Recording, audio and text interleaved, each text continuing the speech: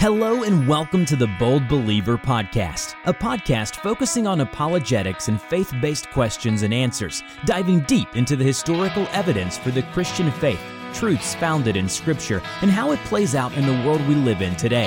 And now, here is your host, Josh Snyder. Hey, it's Josh Snyder coming back at you with episode 7 of the Bold Believer Podcast. I appreciate and thank you all, whoever you all is. That's not proper, for tuning in today. And I'm here in the studio once again with my good friend and fellow comrade and all other words that we could put in there to fit him. His name is... Talon.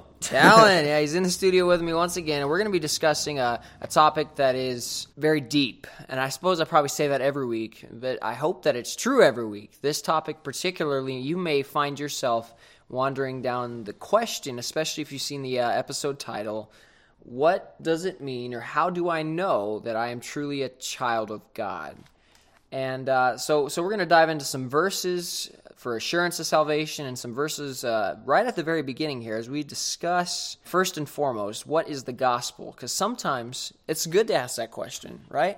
Sometimes people need to ask that question. You know, it'd be a scary thing to get on the other side and to say, Lord, I did some good stuff. I prophesied in your name. I did some miracles. I saw some amazing things happen. But him look at you and say, I never knew you.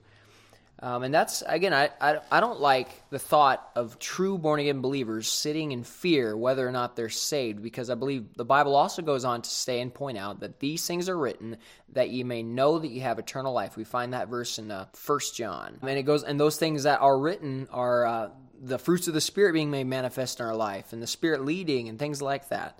But before we get too ahead of ourselves, let's start off with kind of the preface or the beginning of this question and really come back to what truly is the gospel. What does the Bible say the gospel is? What does it mean to have faith in Christ and to make that personal?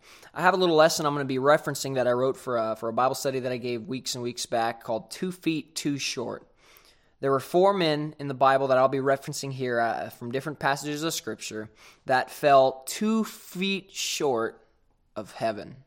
What do I mean by that? Some of you guys might know what I mean by that pretty quickly, but essentially they had the knowledge, they had the belief in the head, but they did not make it personal. They didn't take it to heart. They didn't grab hold of that. They believed, but they did not receive it.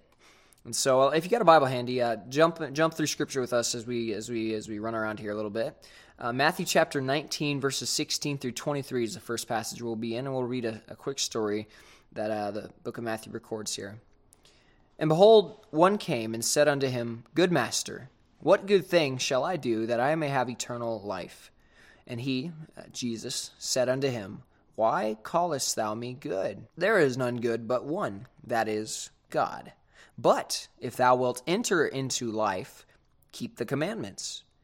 He saith unto him, Which? Jesus said, Thou shalt do no murder, thou shalt not commit adultery, thou shalt not steal, thou shalt not bear false witness, honor thy father and thy mother, and thou shalt love thy neighbor as thyself. The young man said unto him, All these things have I kept from my youth up. What lack I yet? What am I still lacking? He asked Jesus. Jesus said unto him, If thou wilt be perfect, go and sell that thou hast, and give to the poor, and thou shalt have treasure in heaven, and come and follow me.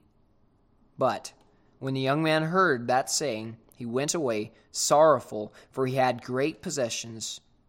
Then Jesus said unto his disciples, Verily I say unto you, that a rich man shall hardly enter the kingdom of heaven. Now, there were rich people that supported Jesus in his ministry. We see people who had owned businesses, people who had money.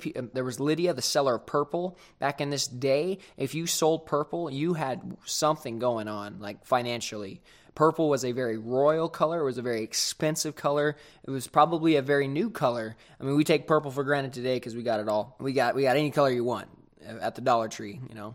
But back in this day, things like that were expensive. And what I'm trying to get at is Jesus is not against riches. He is against the love of money.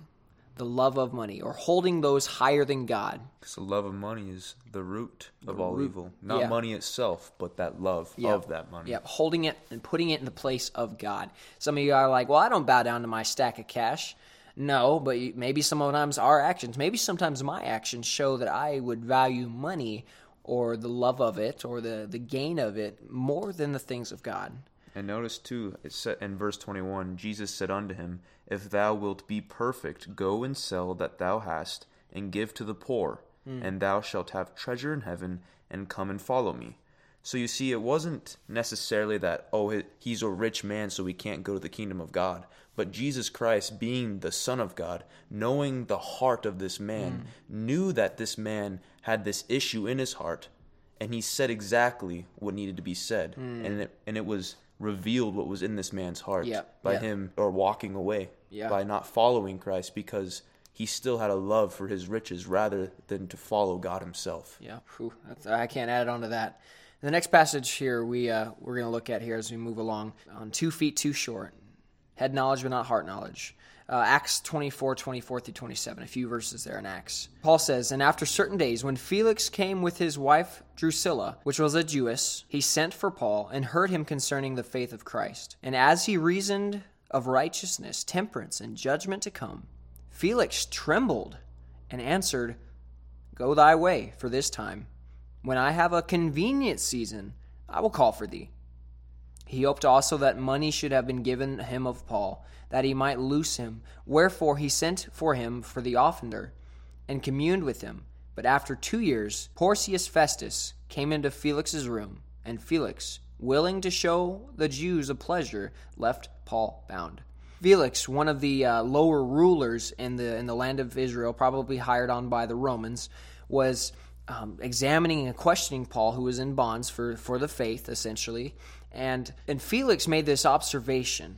He looked into and listened to what Paul said and believed, at least to an extent, so much so, he felt it to be true, he felt it to be sincere, he felt Paul to be an honest man because it made him tremble. He heard the truth, and it caused him to react emotionally. There was some reaction that took place, and he goes on to say something that is very sad. He says, When I have a convenient season, I will call for thee. And we go on to see that his mind was on money quite a bit as well. He thought, well, maybe Paul, to get out of this predicament, will pay me some money and I'll just let him go. And he never got around to the main issue. He may have believed in his mind, but he never professed Christ as Lord. And then when we also just look at our world, some people, maybe there's someone preaching the gospel and they believe it and they do fear and tremble. You can see it in their face. They're convicted over their sin. But yet they say, I'll wait till tomorrow.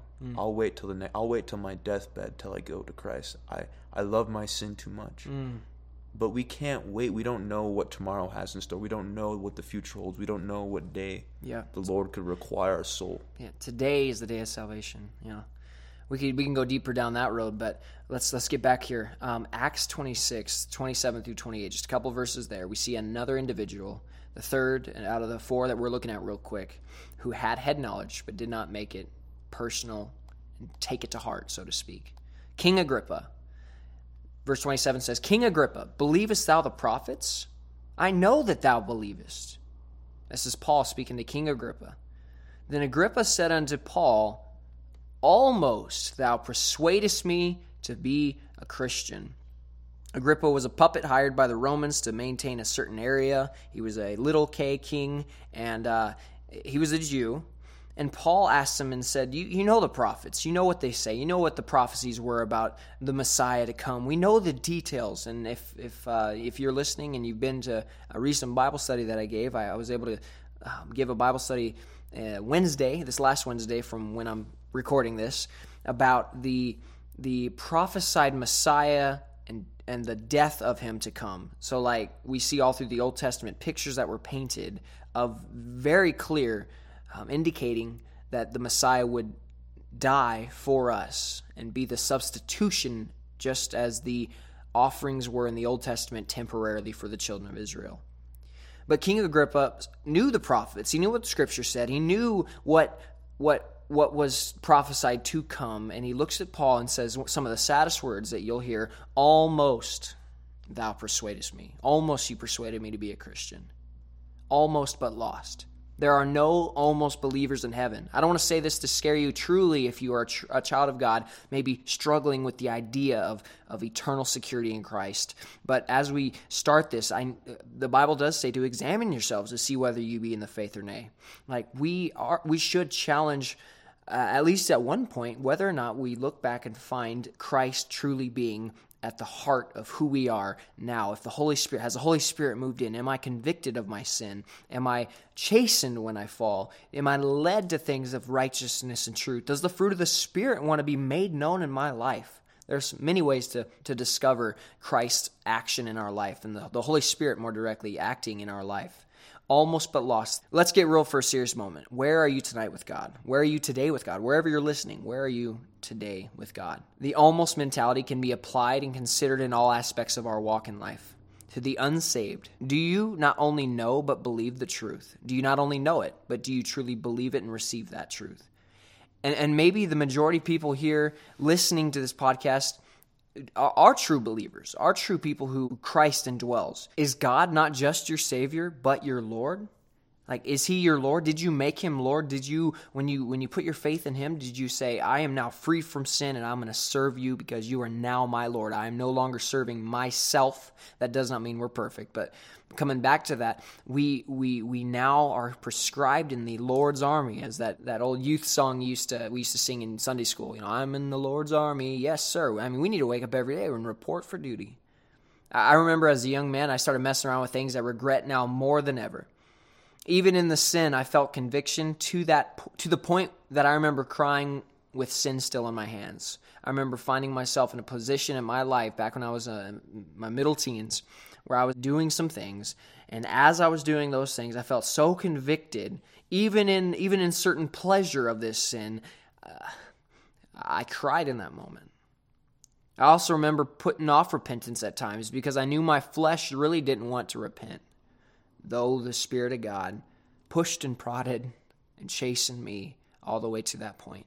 Though these passages lean heavy on almost persuaded to salvation, consider this. Have you been redeemed by God, but still haven't given everything to Him? Maybe with thoughts like, not today. I'll do it later. I'm too young to give all, to surrender all. I still want to experience life. I know I'll mess up again, so I don't want to give everything. Almost in God's will, but not. Almost where God wants us. And to anyone who isn't claiming the promises found in Romans chapter 10:10, when it says, for with the heart man believeth unto righteousness, and with the mouth confession is made unto salvation. I want to challenge you to sit down wherever you're at right now, to kneel down, to stand up. I mean, bring yourself to a place where no matter where you're at, you don't have to be in a church building, to confess Christ as Lord and believe in your heart that God raised Him from the dead. Because Scripture goes on to say, in that moment, when you do that, thou shalt be saved. Like, you're going to be redeemed by the blood of the perfect Lamb who died for us, Jesus Christ. The final person we'll quickly look at, and then we're going to look at a few points to answer that question. How do I know I am a child of God? Pilate, when he was speaking to Jesus, and he asked a very crucial question. What is truth? And if you know the story of the crucifixion, and you know what Jesus went through, when he was being examined by King Herod and then on to Pilate, and Pilate looked at him and said, what is truth?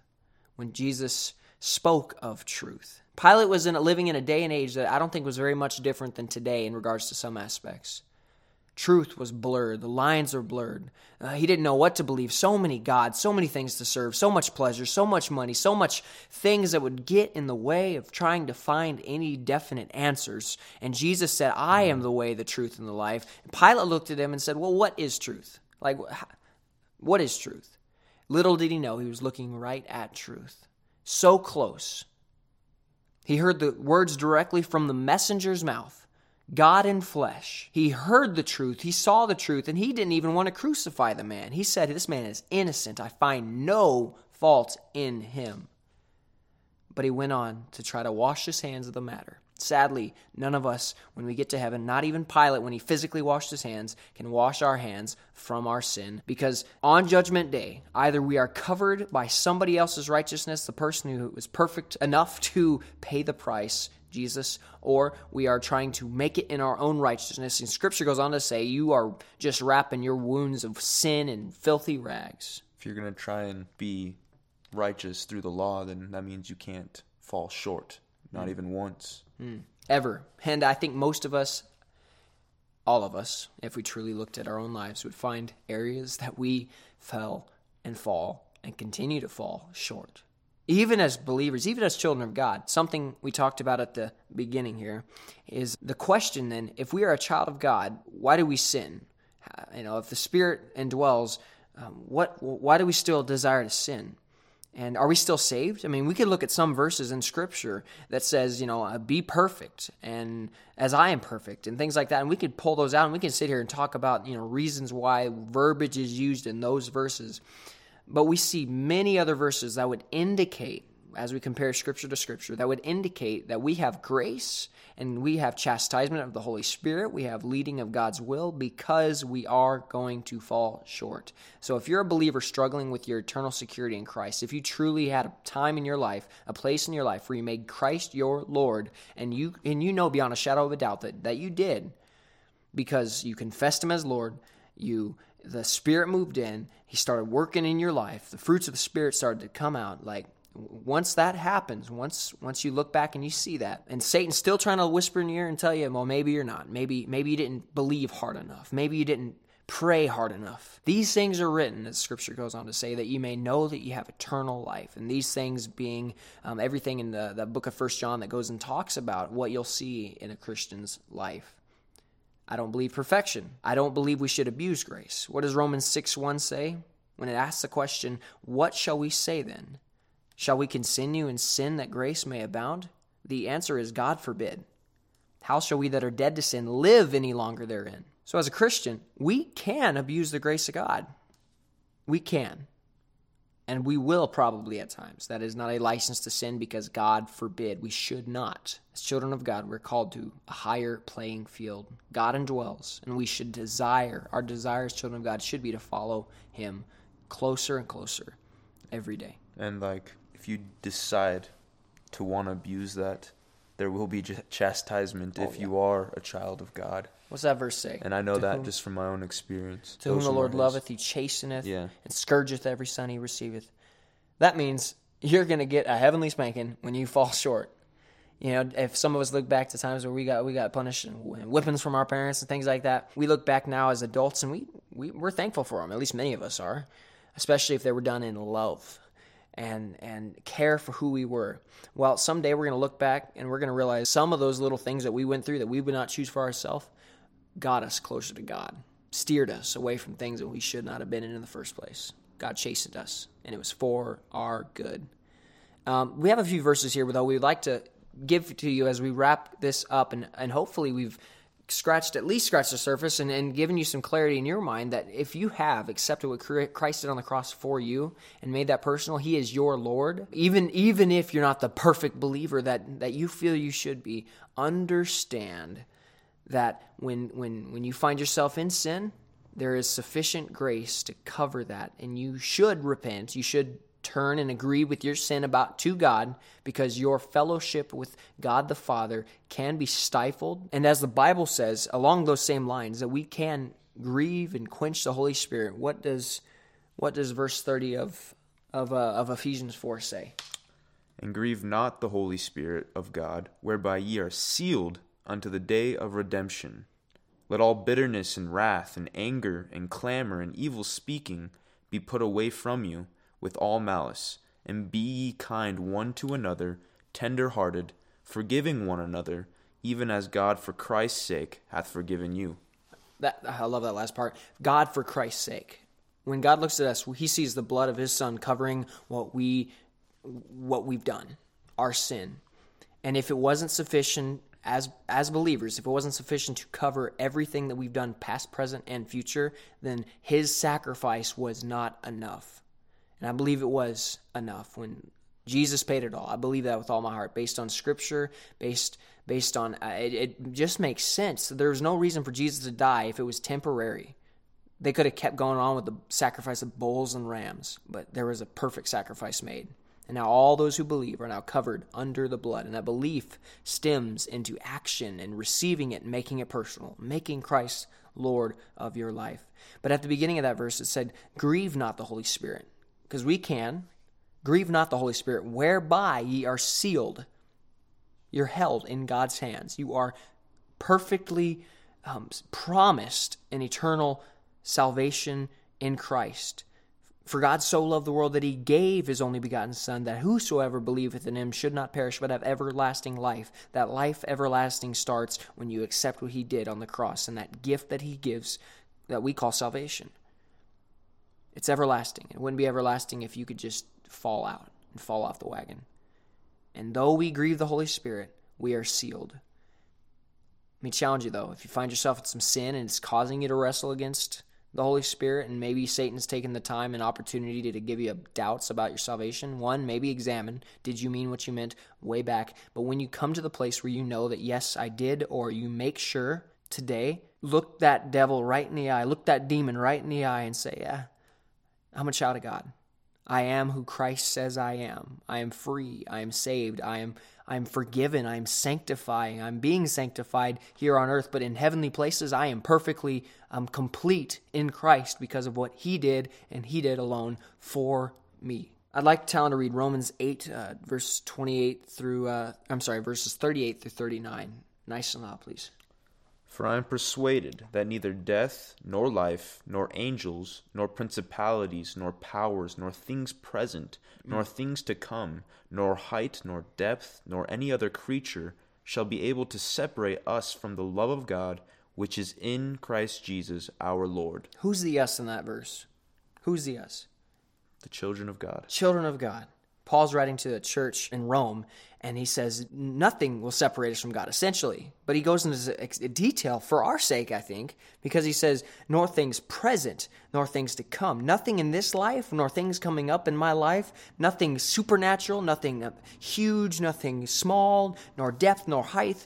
Nothing can separate us from the love of God. Those of us who are in Christ Jesus, we are inseparable from the grace and love that was given on the cross because of what he did for us. And I think I'm kicking this over and over again, but I want you to understand and you to know, listener, if you are a child of God, tell that lie from Satan to go back to the pit where it came from instead of sitting there unsure and wandering in your doubt. If you know for sure that you meant what you said when you said it, and you believe and you make Christ as Lord, I believe with all my heart, and based on Scripture and the promises found in it, that you are sealed, you are held. Nothing's going to separate you from the love of God. And if something could separate you, that verse would not be there. We are secure in Christ. There's another verse here I'd like to have read, and I think it'll be an encouragement to you, especially as we try to just give you some ammunition here. This next verse is found in Ephesians chapter 1, verses 12 through 14. That we should be to the praise of his glory, who first trusted in Christ, in whom ye also trusted, after that ye heard the word of truth, the gospel of your salvation, in whom also after that ye believed. You were sealed with that Holy Spirit of promise, which is the earnest of our inheritance until the redemption of the purchased possession, unto the praise of his glory. We purchased ourselves a spot in heaven, and we didn't purchase it. Christ purchased it. We received the gift given to us. And the earnest of that eternal life that he gives us, the earnest money that we get to show us that we have that promised gift of salvation and eternal life, is the Holy Spirit. And so as a Christian, man, the Holy Spirit's going to move. The Holy Spirit's going to lead. The Holy Spirit's going to guide every single day. Don't think that anything is too small or too great for God in the form of the Spirit to work out in us. We are sealed in Christ, and the Holy Spirit's there to make known that we are sealed. We can grieve him, we can push him back, we can quench him, but he's still there. He's holding us. We're not holding on to him. I guess if it was within our power to hold on to him, we'd be letting go many days. Thank God for the power of his grace that is sufficient. We got another verse here, and then we'll close this up as we bring it down for a landing. In 1 Corinthians 6, verses 9 through 11, it says, Know ye not that the unrighteous shall not inherit the kingdom of God. Be not deceived. Neither fornicators, nor idolaters, nor adulterers, nor the effeminate, nor abusers of themselves with mankind, nor thieves, nor covetous, nor drunkards, nor revilers, nor extortioners shall inherit the kingdom of God. And such were some of you, but ye are washed, but ye are sanctified, but ye are justified in the name of the Lord Jesus, and by the Spirit of our God.